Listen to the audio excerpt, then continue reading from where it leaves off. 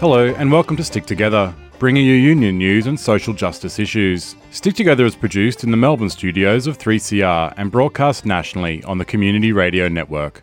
I'm Matt Conkle. This week on the show, we bring you a story of global solidarity and struggle. Transnational company International Terminal Container Services Incorporated, or ICTSI, is one of the world's fastest growing stevedoring companies. Based in the Philippines, they operate an expansive network of terminals across 17 nations. We will talk with maritime union members from Indonesia and Madagascar. They will highlight just two examples of ICTSI's reckless disregard for both national laws and the human right to collectively bargain. But first, some union news.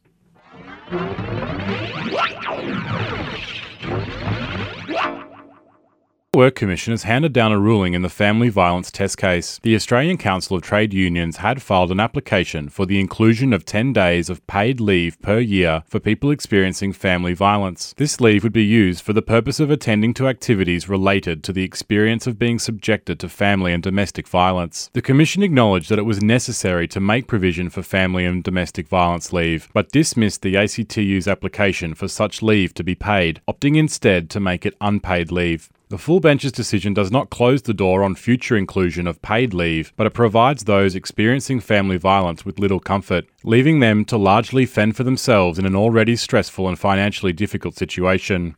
Unions argue that family violence requires a workplace response. This is Victorian Trades Hall Council lead women's organiser Lisa Heap. It's been accepted that the workplace should provide an appropriate response, but unfortunately for those people, they'll have to use either unpaid leave or access their personal leave, including their sick leave, in order to take leave for those purposes. So it means that for women, who are the majority of people who are subjected to family violence, they'll be running down their leave balances, particularly their sick leave, in order to be able to handle the issues that are associated with their experience of family violence. The Commission will now seek submissions from interested parties on how best to introduce the new entitlement for unpaid family and domestic violence leave into awards. In more news out of the Fair Work Commission this week, the ACTU has won a landmark decision about the rights of casuals to transfer to permanent work. Casuals and other forms of precarious employment have continued to rise as employers seek a compliant and desperate workforce in order to drive down wages and maximise their profits. There is a whole generation of workers who have never had a job that entitles them to paid sick days or a paid holiday. The pendulum has swung too far towards flexibility at the expense of fairness and job security. In a long-awaited decision, a full bench of the Fair Work Commission has ruled that casuals who work regular hours over a long period must be provided the opportunity to convert their employment into permanent jobs. ACTU Secretary Sally McManus said, quote, "While the Commission accepted the ACTU's argument around the impact casualisation has on families' lives, it is unable to address the bigger problem. We need political action to achieve that." With more than 20% of the workforce casually engaged, this is a small step forward in addressing the growing inequality born out of the rise in insecure forms of work. The Turnbull government is pressing ahead with its controversial PATH program. Employment Minister Senator Michaelia Cash has announced a deal with retail employers. This deal will take 10,000 jobs otherwise covered by minimum employment standards and turn them into exploitative internships, where workers will be paid as little as $4 an hour. These internships come with no guarantee of appropriate training or even a job at the conclusion of the 12 weeks. At $4 an hour, it's barely enough to cover bus fare there and back. Moreover, companies will receive $1,000 up front for each worker they exploit in this way. Here is ACTU President Jed Carney speaking after the announcement. Now let's be very clear about what this program is doing. It's offering our young people desperate for a job, it's offering them as free labour. This is exploitation. This is government-sanctioned program that actually borders on slavery. Of the more than 620 interns that have completed the program since April this year, only 82, less than 1 in 7, has secured any form of ongoing work from the program. This program will do nothing to address rising inequality, putting a further handbrake on wages and making life even more difficult for unemployed workers. Prison officers at Queensland's Arthur Gorrie Correctional Centre found themselves on the wrong side of the bars last week as their employer, private prison operator GEO, locked them out as enterprise bargaining negotiations escalated. In addition to the pay dispute, union members have raised concerns about mismanagement, nepotism, and incidents of violence against prisoners. They have also raised safety concerns due to the overcrowding, leading to rising prisoner-to-guard ratios. In May, 174 of the guards signed a petition calling on the company GEO to be removed and for the Queensland Correctional Service to retake control of the facility. The guards are members of United Voice and have now not had a pay rise for more than 2 years. In response to planned strike action by guards, the prisoners being placed into lockdown and guards refused entry to the facility. The jail is Queensland's second largest and holds about 900 prisoners, 180 of whom are in maximum security. A recent Queensland government audit revealed that it is 22% above its capacity. This overcrowding puts both guards and prisoners at risk. The upcoming cricket tour of South Africa has been cancelled after an unprecedented boycott by the Players' Union, the ACA. Australia's elite cricketers, both men and women, have been locked in a bitter pay war with the sport's governing body, Cricket Australia. The continued corporatisation of sport has led to increased industrial disputes among sport professionals. In 2015, the Australian women's soccer side went on strike for better pay, boycotting a tour of the US and causing its cancellation. This is the first time the Australian national cricket side has gone on strike. The Cricket Australia board is chaired by David Peever, the former managing director of Rio Tinto, whose anti-union tendencies are well known. The failure to renegotiate the pay deal by June 30 leaves Australia's top 200 cricketers effectively unemployed. The dispute centres on the board's demand that instead of player pay being linked to total revenue generated by the game, that it be linked to Cricket Australia's surplus revenue. This effectively means that the cricketers would get whatever is left after Cricket Australia had spent as much as it wanted to on whatever it wanted to. Without cricketers, there is no cricket. The board's proposal to share only the scraps is an insult. Peever also wants to move away from collective bargaining to a system of individual player contracts. But he has been unable to break the unity of the players, despite pressure coming from many angles. A 2-test tour of Bangladesh and this summer's Ashes series remain in limbo, as neither side appears ready to give in. Health workers and the community in the regional New South Wales town of Wyong are celebrating victory, having prevented the privatisation of the local hospital. After more than 10 months of campaigning, the New South Wales Liberal government has relented, backing down on plans to redevelop the hospital as a public-private partnership. Here's New South Wales Nurses and Midwives Association councillor Michelle Cashman speaking at a victory rally out the front of the hospital. Isn't it the most wonderful day? Amazing how a whole incredible bunch of people from our community, our nurses, our doctors, our PSAs, our cleaners, everybody, and all these amazing community people have stood together and the people power has come through. Thank you so much to everybody. Health unions and the peak body Unions New South Wales continues to campaign against the Liberal government's plans to privatise 2 other hospitals, one in Maitland and the other in Shellharbour. You're listening to Stick Together, workers' stories and union news. Globalisation has created new opportunities for the capital class to ignore, bend or break labour laws and to exploit the weakest links in worker organisations. The only solution to global capitalism is meaningful international solidarity. Transnational companies shift operations offshore or threaten to do so in an attempt to force workers into concessions, pitting workers of one nation against their sisters and brothers overseas. Worse yet, companies seek to operate in areas where they can breach national laws and international labour conventions with impunity. This week we bring you a story of struggle and solidarity that stretches across the Indian Ocean and beyond. Dock workers in 3 continents fighting against a common foe. ICTSI is one of the world's fastest growing stevedoring companies and has a record of lawlessness and violations of labour rights in developing nations. It now threatens to gain a foothold here in Australia. Sydney-based campaign director of the International Transport Federation, Shannon O'Keefe, explains how ICTSI has grown both in size and as a threat to dock unions. ICTSI is a Philippine-based port company, and over the last 5 to 10 years they've expanded to other ports around the world, and the first ports they went to outside of the Philippines were what we would call discreetly niche ports, places like Basra in Iraq, Syria, the Democratic Republic of Congo. So quite challenging port environments that potentially other port operators wouldn't touch because of the nature of the operations there. And what we've seen happen over the last 5 years in particular is they've started to bid for ports in established markets. This is a company that's a force to be reckoned with because they are the fastest growing of all the global terminal operators.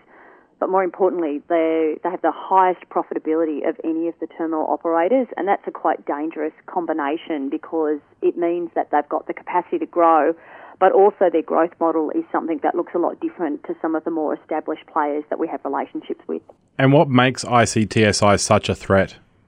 Well, in part because of their aggressive stance towards industrial relations and also because the business model that they have. So what we're seeing around the world, and this is true in Indonesia, it's true in Madagascar, is a very small, higher paid, direct hire workforce and a very large labour hire workforce who are chronically underemployed, who compete for shifts against each other, and then a lot of outsourcing, so a very different model. They're a company that has very little union exposure.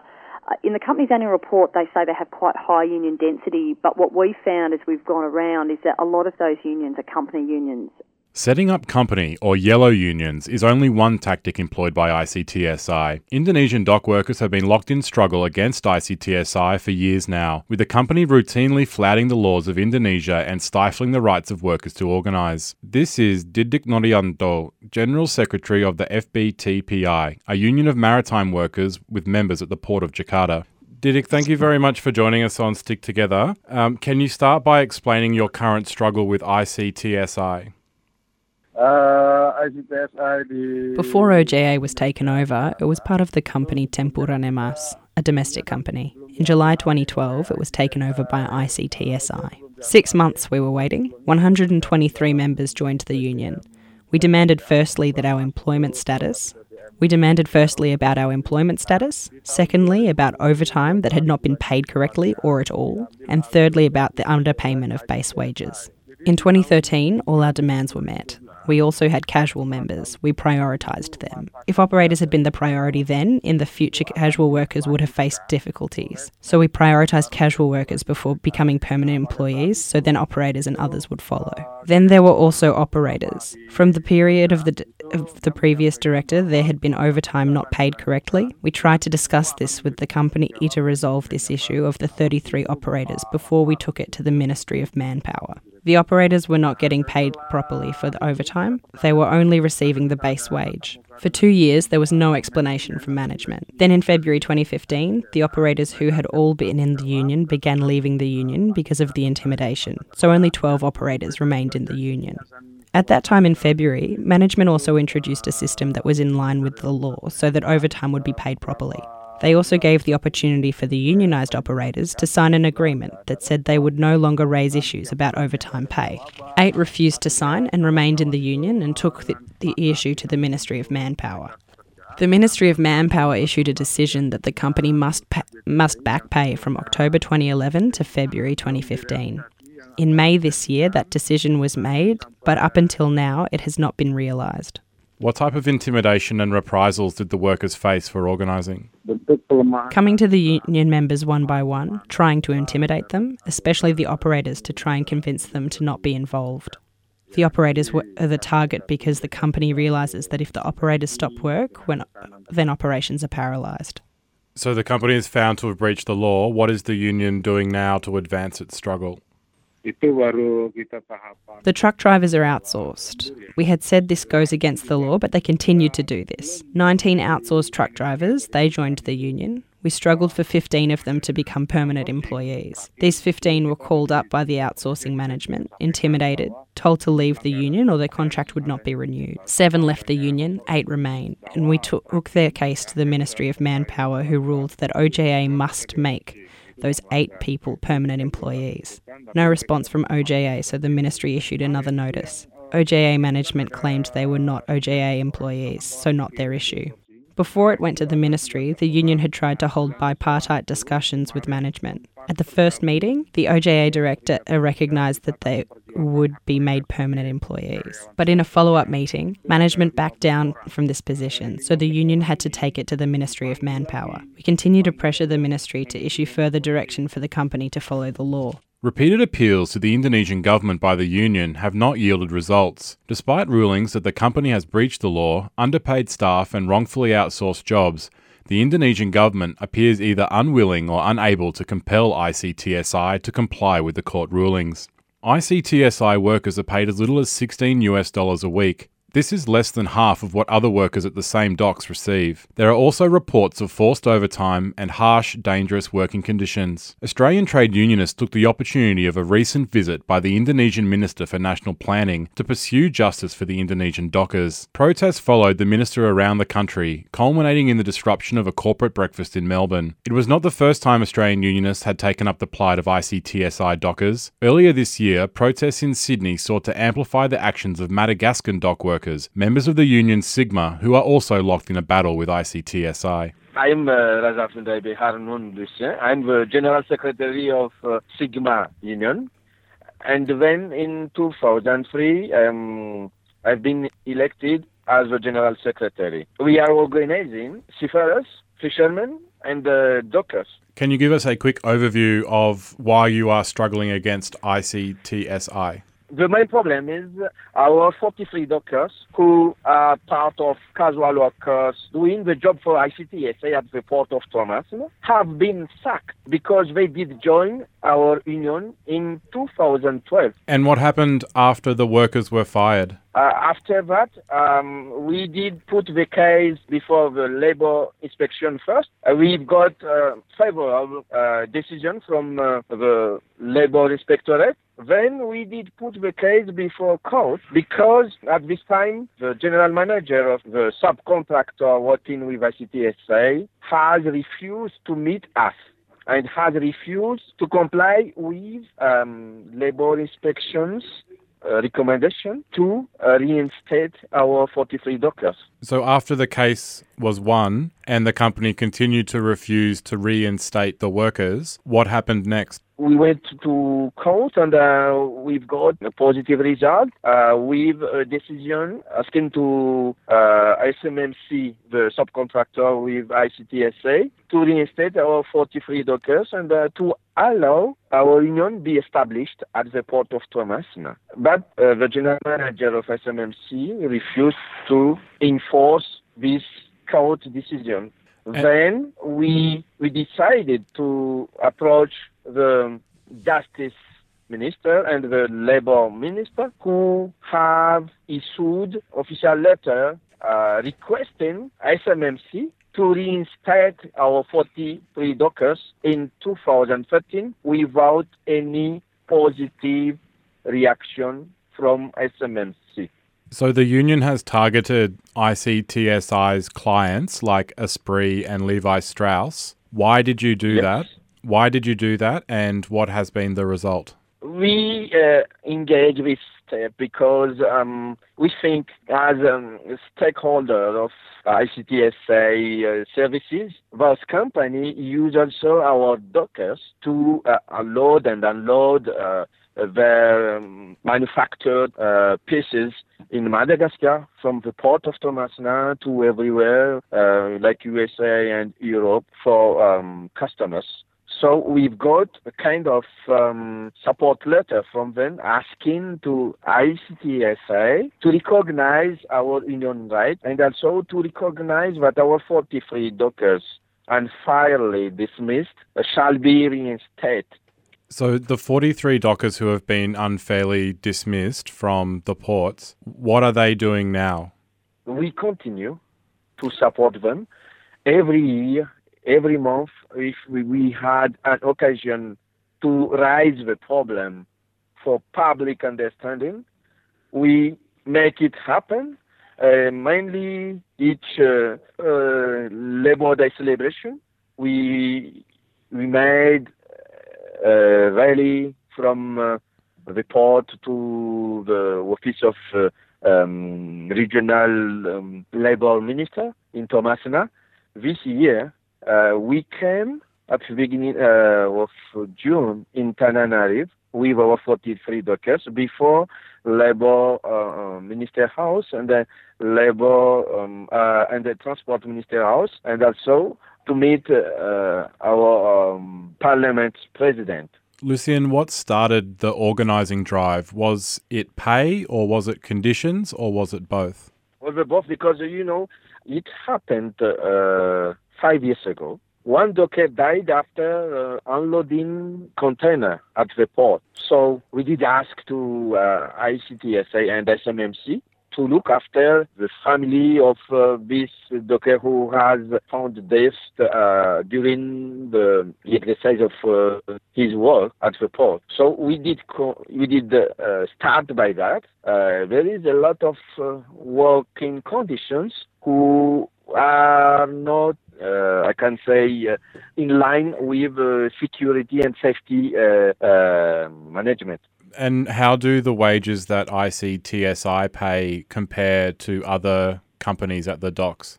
I can say ICTSA pay the worst low pay if we compare with the others. In Thomasina, there is a great number of casual workers who have been denied to become permanent. ICTSA, since its establishment at the port of Thomasin, has got huge benefit from our dockers. Our main goal, our first goal, is to ask for the reinstatement of our 43 dockers. Then we have to negotiate an agreement with ICTSA and SMMC about their wages. Dock workers in Indonesia are in a fight with the same company. Do you have a message for the members of the FBT-PI? Yes, I'm calling to the understanding of ICTSA, wherever they are established. If there is even one worker who has struggled with them, Sigma and its members are supporting this person. We continue our fight until justice comes for ICTSA workers. You're listening to Stick Together on the Community Radio Network. The similarities between the two struggles are no coincidence. There are sackings, threat to workers, and the suppression and non-payment of wages. Despite multiple decisions by courts and labour tribunals that its actions breach national laws, ICTSI continues to utilise these union-busting tactics as part of its business strategy. Even when the rules favour the workers, ICTSI simply evades or ignores them. When national laws fail to protect the interests of workers, it is only the collective power of those workers organising globally that can defeat transnational capital. ITF Campaign Director Shannon O'Keefe again. What's happening with globalisation is that those national jurisdictions are increasingly less relevant and companies are unregulated at a global level. The challenge for all unionists, not just the International Transport Workers Federation, but anyone that wants to challenge globalisation is how do we provide a response to that when organising at a national level is no longer a really relevant way of doing that on its own? So it's a necessary but not sufficient organising strategy. ICTSI are starting to establish themselves in Australian ports. Do Australian unionists need to be vigilant? Do they pose a threat to the prevailing conditions locally? Oh, absolutely. ICTSI bought into the third operator in Melbourne a few years ago and they're operational now. It's a fully automated port and it's the single largest investment that the company's made, and it's an investment of over $700 million. It's a problem because the company is aggressive in other ports, so there's nothing to suggest that they wouldn't be similarly aggressive here and attempt to use industrial relations practices and changes to those practices or changes to what you'd say standards in other Australian ports as a key source of their business advantage and a way of making profit. And Australian unions should be concerned because of their track record around the world, what we've seen in Indonesia, what we've seen in Madagascar, what we've seen in the other ports in South America that we've had contact with, is that this is a company that is very aggressive towards its workforce and does whatever it can to drive down costs and doesn't seem to value having a relationship with legitimate trade unions. So, Shannon, what are the components of the ITF's campaign against this company? We have a pretty simple methodology, and that is we are going to grow democratic, effective, representative unions that are active on the ground in key countries. So we've got live campaigns in 2 sites in Indonesia, one in Madagascar. We are looking at places in Eastern Europe, and we're having conversations about South America. And those workplaces have to be able to run workplace campaigns that resolve issues for themselves.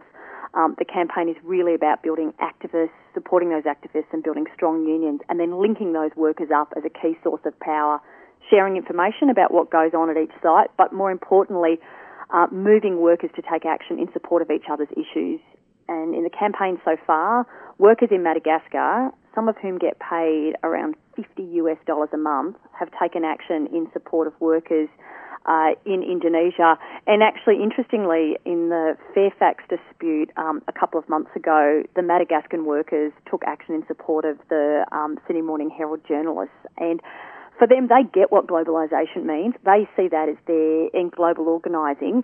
They see global organising as their chance to deal with some pretty tricky power imbalances, both at a domestic level, where you've got a less than democratic government, where the workers in Madagascar, for instance, have a court order that requires the company to send sacked workers back to work, and also requires the company to recognise the union, neither of which has happened. So the government and the employer have either been unwilling or unable to enforce that court order. These workers get in Madagascar, and this is true in Indonesia and the other countries that we go to, that they will be more powerful if they stand in unity and take action with workers at other ICTSI sites around the world. And what they also know when we've been linking workers up is that the practices that you see in one part of the world are pretty similar to the practices that you see in other parts of the world. And when you see that, workers get to understand that that means that there's nothing special about them in terms of the way that they're being treated. It's a business model for that company, and their only response to challenging that business model is to globally campaign with other workers. You can find out more about the campaign against ICTSI by visiting www.justicefordockworkers.org. That's the word for, not the number. That's all we have time for on this week's show. A very special thanks to Vivian Honan and Amy Jenkins for assistance with translation. Stick Together is produced in the Melbourne studios of 3CR and broadcast nationally by the Community Radio Network. If you'd like to get in contact with us, you can either call us on 03 9419 8377 or drop us a line at sticktogether3cr@gmail.com. The podcast of this show and other recent episodes can be found online at 3cr.org.au/stick together. This week we'll finish the show with the sounds of a recent meeting of the Madagascan 43, who despite their long struggle remain defiant, and songfully so. Before we go, remember, no matter where you work or what you do, there is a union for you. I've been Matt Kunkel. Until next time, stick together.